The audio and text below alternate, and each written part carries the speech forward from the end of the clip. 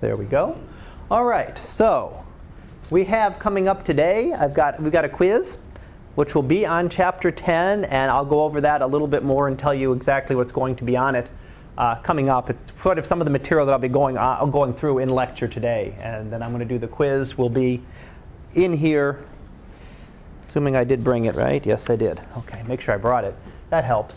So we'll go through that right afterwards. And then there is quiz number 3, which is available now, or should be available now. I did not double check that this morning. If not, I'll release it when I go back. That should be available, covering chapters 4 through 8 and 9, which is due on Monday. Monday, a big day, second set of solar observations. As long as you've gotten one new one, that's good.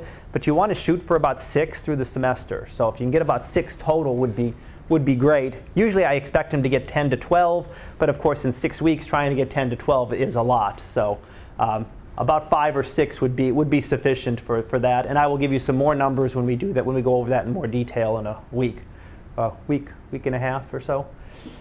Exam 1 corrections and homework 4 will also be due on June the 10th.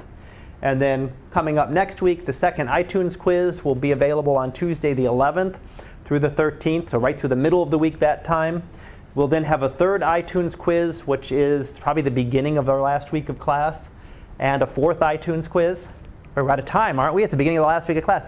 Since I promised you 4 at the beginning and said I was going to drop 2, the fourth iTunes quiz will just be the entire semester, so it'll repeat questions. It'll select you 12 questions out of the semester, and you'll be able to do that through the final exam time.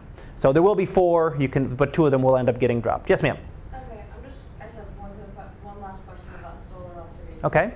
Okay, so when you're doing the change in declination, Mm-hmm. if you got a number that was bigger in one and smaller in the other, would you subtract that first one? You take the current one and subtract the previous one, regardless of what way it is. So say I got 18.45. I would take that and subtract that. Whatever was before it. Whatever was before it. Take the one you've got and subtract the one before it from it. Okay. So if you had, try that again. If you had 17 for this one and you had 19 for this one, you're going to take 19 and subtract 17 and get 2. If you had 19 and 17, you're going to take 17, subtract 19, and get negative 2. Okay. So you always do it the same direction. Okay. All right? And then exam 3 coming up next week, chapters 10, 11, and 12. Exam 2, I'll probably give you back on Monday. That way you can work on your corrections. I'm still looking at a few. There was one question I threw out altogether because I realized when looking at it that I realized it when I was making up the key that I never specifically talked about the topic at all. Might have been in your review summary questions, but there was one, and nobody got it right either, so I'm guessing I did not talk about it at all. And there were several others that everybody missed, so you might have seen some adjustments being made to the grade, so they've pulled up a little bit if you've looked at them on D2L. So they are available there. I'll give you those back on Monday, and then I'll give you a similar option for corrections on those to do something with those afterwards.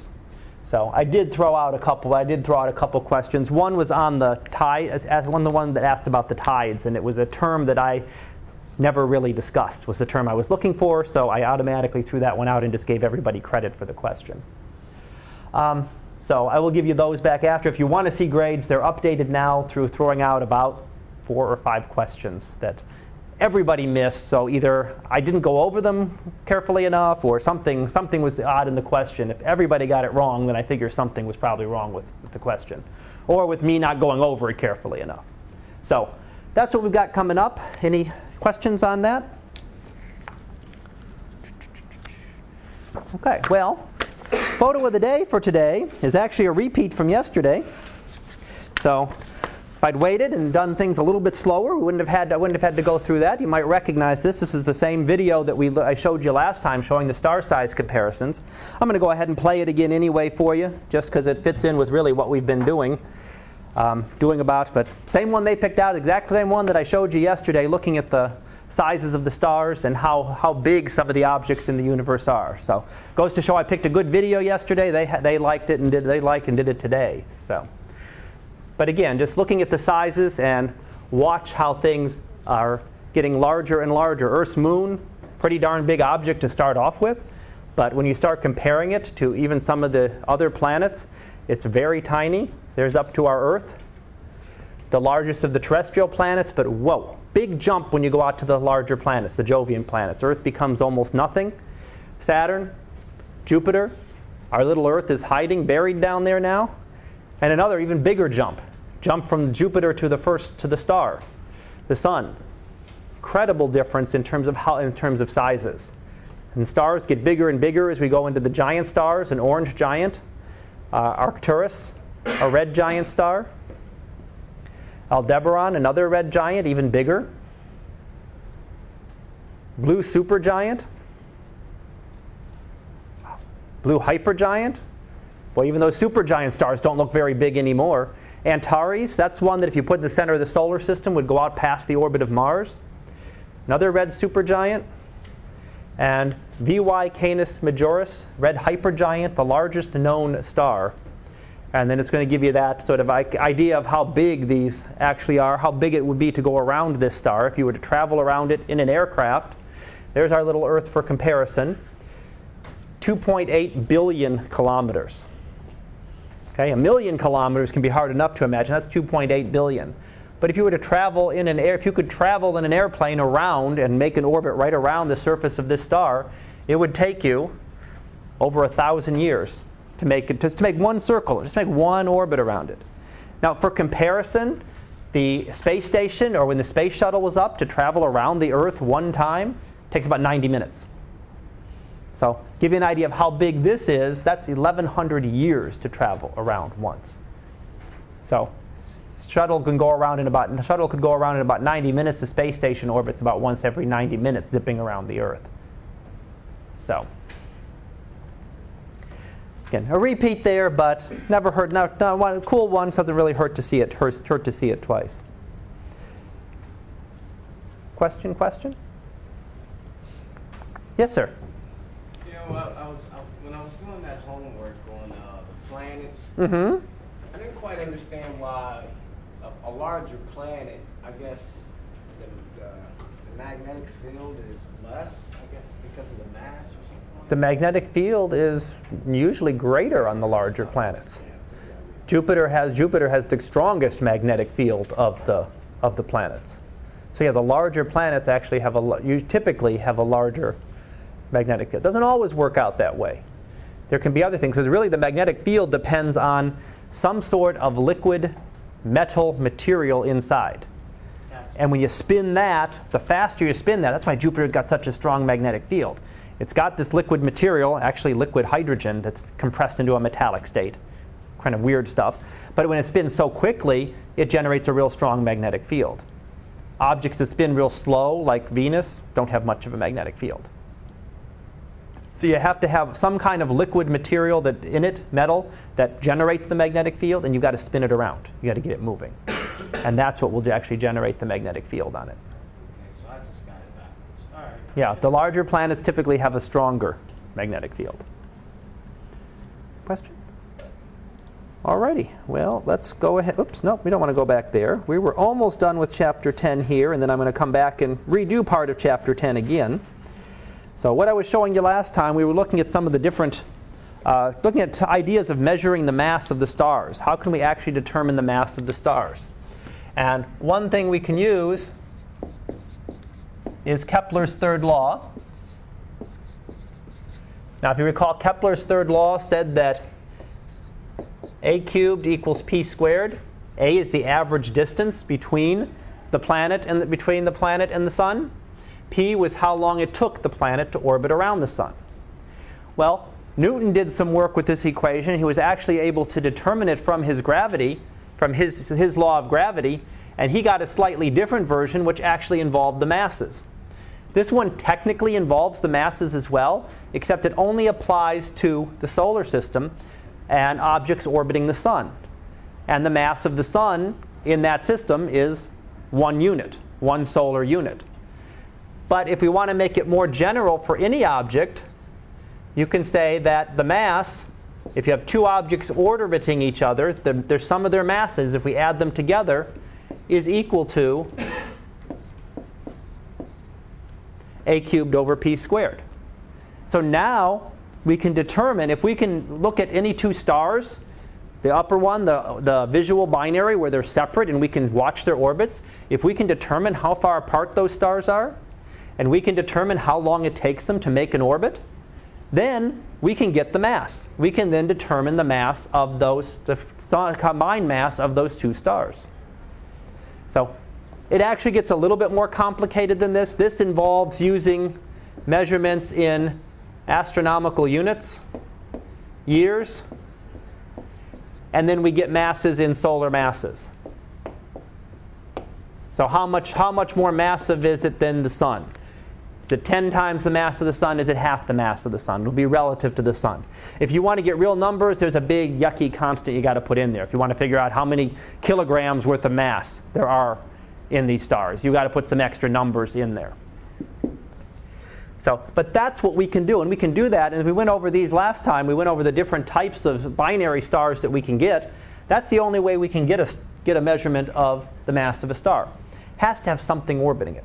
If you've got something out there all by itself, we have no way to determine the mass. We can compare it to other stars and probably get a good idea, but to actually accurately determine the mass of the star, we really need something else orbiting it. And these were the three types of binaries that we could get. We could get a visual binary where we could actually see both stars. So they're far enough separated apart that we could actually watch them. We could watch them over a period of a few decades and watch them slowly orbit around each other. You could also see a spectroscopic binary, the most common type, where you're looking at the spectrum, you're splitting the light out into its colors, seeing the spectral lines, and sometimes they're shifted to the red, sometimes they're shifted towards the blue. You're not seeing two separate stars, but they're there, and you're seeing the light as this one moves away from you, you're seeing a red shift. As this one moves towards you, you're seeing a slight blue shift. So you could do that to detect a binary star and try to determine its orbital parameters, how far apart they are, and what the period is from that. And then finally, there was an eclipsing binary star. Eclipsing binary star was when everything was lined up just right. Imagine drawing the orbit on a piece of paper and then looking at the paper exactly edge on. If you tilt it any other direction, they're not going to cross in front of each. It's not going to cross in front of each other. It has to be lined up exactly edge on, so you're just looking at the very edge of a single sheet of paper, and actually that's overestimating how thick it is. So incredibly perfect alignment in order to see these. So these are relatively rare, but they do occur. There are those occasional cases where stars are lined up precisely so that as viewed from Earth, one star will pass in front of the other. And when it does, the fainter star will block out some of the light of the brighter star and make the overall brightness drop down. So it'll get a little bit fainter. Now, in terms of getting masses, what do we find out? Well, first of all, mass tells us where on the main sequence a star is going to be. So when we start determining masses, we find that the very low mass stars are all at the very lower right-hand side of the main sequence. The highest mass stars are at the upper left-hand side. So you get very low mass stars down here, much less than the sun, 2/10, 1/10 the mass of the sun. When you get up to the very upper end, you can get stars that are 15, 20, 30, 40 times the mass of the sun. So the mass really determines where on the main sequence a star is going to end up.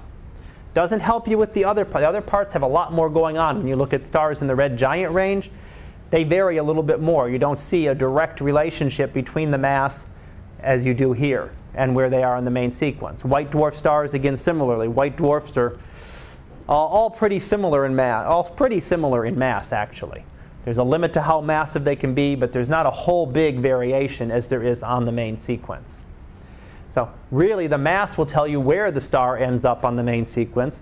And if we look at the different masses of stars, make a little graph here of them, turns out the sun is quite the big massive star by comparison to most of the others.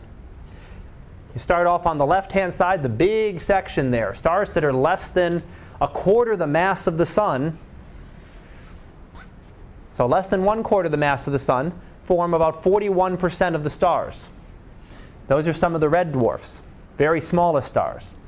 The next set, between about 1/4 and 1/2 the mass of the sun, another 28% of the stars, so we're up to 69% of all the stars are less than half the mass of the sun.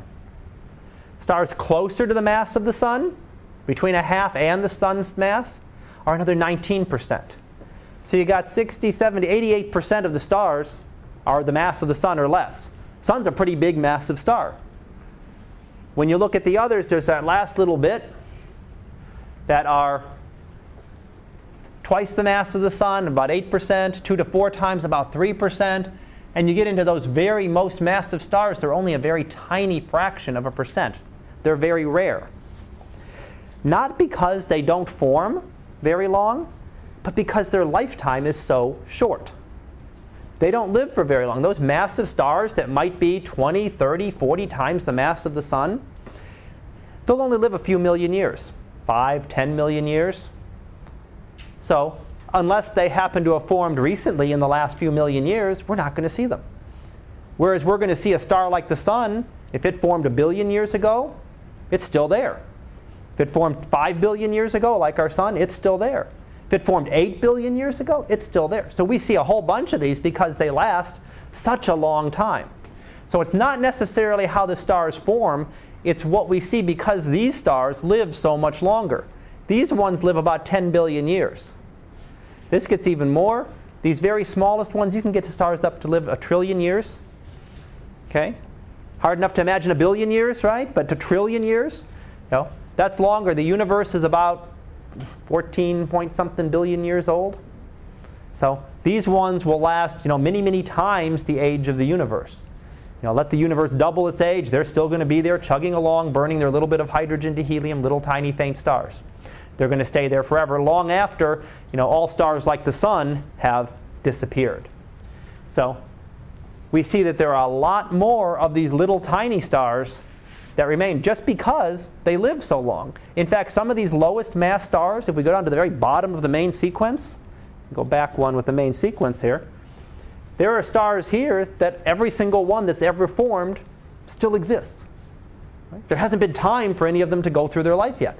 They're all still here. Whereas all those massive stars, they're gone in 5 million, 10 million years. They've gone through many, many generations. Right? The first ones that formed, and then 10 million years, 100 million years, you've gone through multiple generations. So that's why when we look at the stars, and we looked at those stars that were close to us, there were a lot more down in this portion of the HR diagram. Alrighty, so finish up chapter 10, then we're going to go back to chapter 10. Summary here. First of all, distances only to the very nearest stars can be measured by parallax. That's that shifting angle. So we look at the nearby stars, we look at them now, we look at them where they are in 6 months.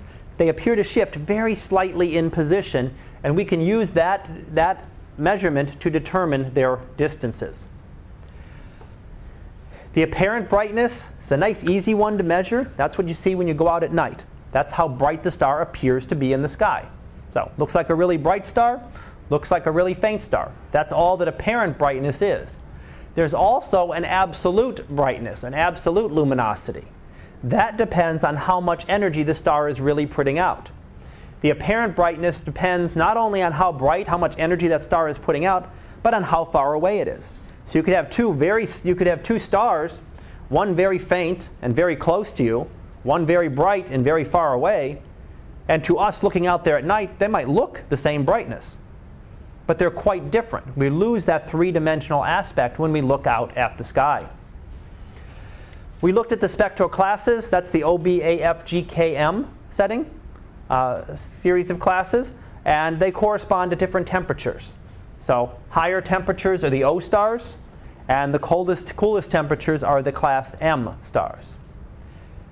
We can figure out the size. There's actually ways to determine the size of a star if we can figure out its luminosity, how bright it is compared to the sun, and we can figure out its temperature, how hot it is compared to the sun. So if we can get it onto an HR diagram, plot it, look at it, be able to figure out how hot it is, that's a pretty easy measurement to get. I'll show you a little bit about that here in just a minute or two.